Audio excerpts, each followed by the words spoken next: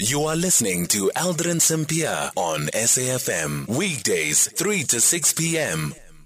Okay, we've brought this conversation forward. We'll be speaking to Winnie just after 4 o'clock. She seems to be held up somewhere. But we've got Lesiba Thobakgale on the line, who is the national spokesperson for the South African Police Union, which has again called for police killings to be declared treason. This is after 4 police officers died in the line of duty in the 4 provinces in recent days. The police union is also reflecting on the rise in police officers' deaths in the crime statistics between April and July to help us understand their stance and what further measures need to be taken. Lesiba Thobakgale now joining us on the line. Lesiba, good afternoon. Thank you so much for making time for us. And if we look at the latest quarterly crime stats, between April and the 30th of June, 31 police officers were killed, which means a month at least 10 police officers have been killed on average.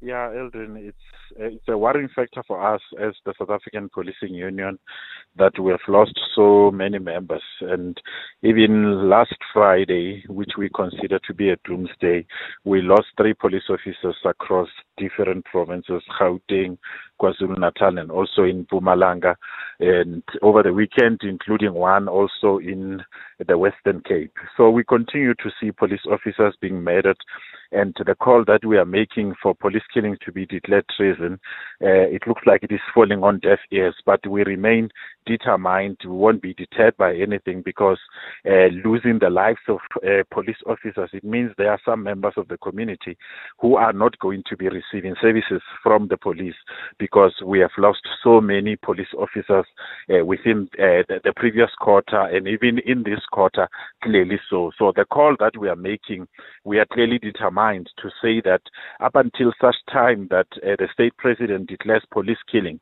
as treason, in order for the lawmakers to make sure that the law is tightened in that way, because those criminals, they would have committed crime against the state, for them to face harsher sentences, we don't see police killings coming down.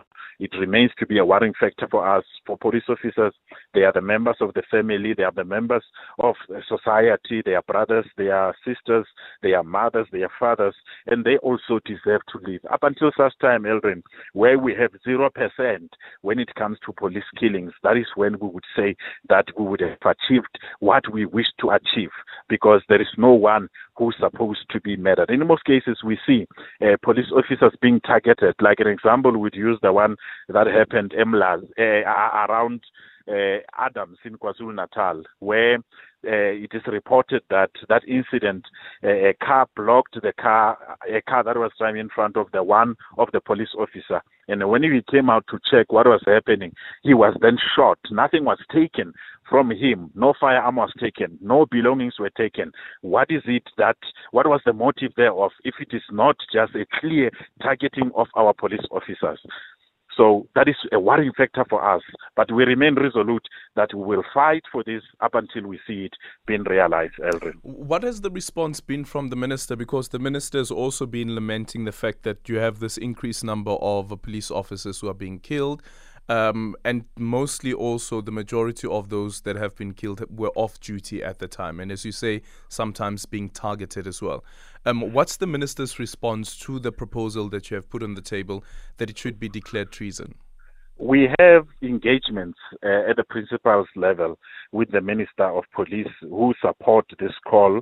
But unfortunately, coming from the side of government, remember he's also a cabinet, he's a member of cabinet, and also when we look at the portfolio committee, we even went there as SAPU to go and do our presentations that side, to say in front of the portfolio committee in this position that we have held.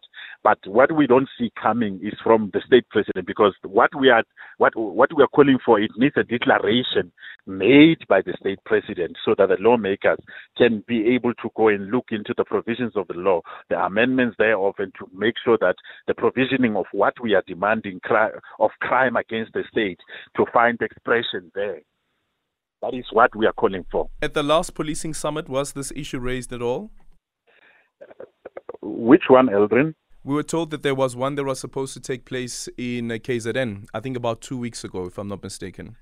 That there was none that we happen to be aware that we went and and being able to participate in. But we remain to be open to any form of something that is constructive, being it any forum that looks to entertain this issue of police killings, taking it seriously. So we are open to any form of discussions to say, how do we really making it happen? But it lays on the state president to do that declaration so that action can be taken clearly so. Thank you so much for your time. That is the spokesperson there of the policing union, that is the South African Police Union, speaking there to Lesiba Thobakgale, who is the spokesperson.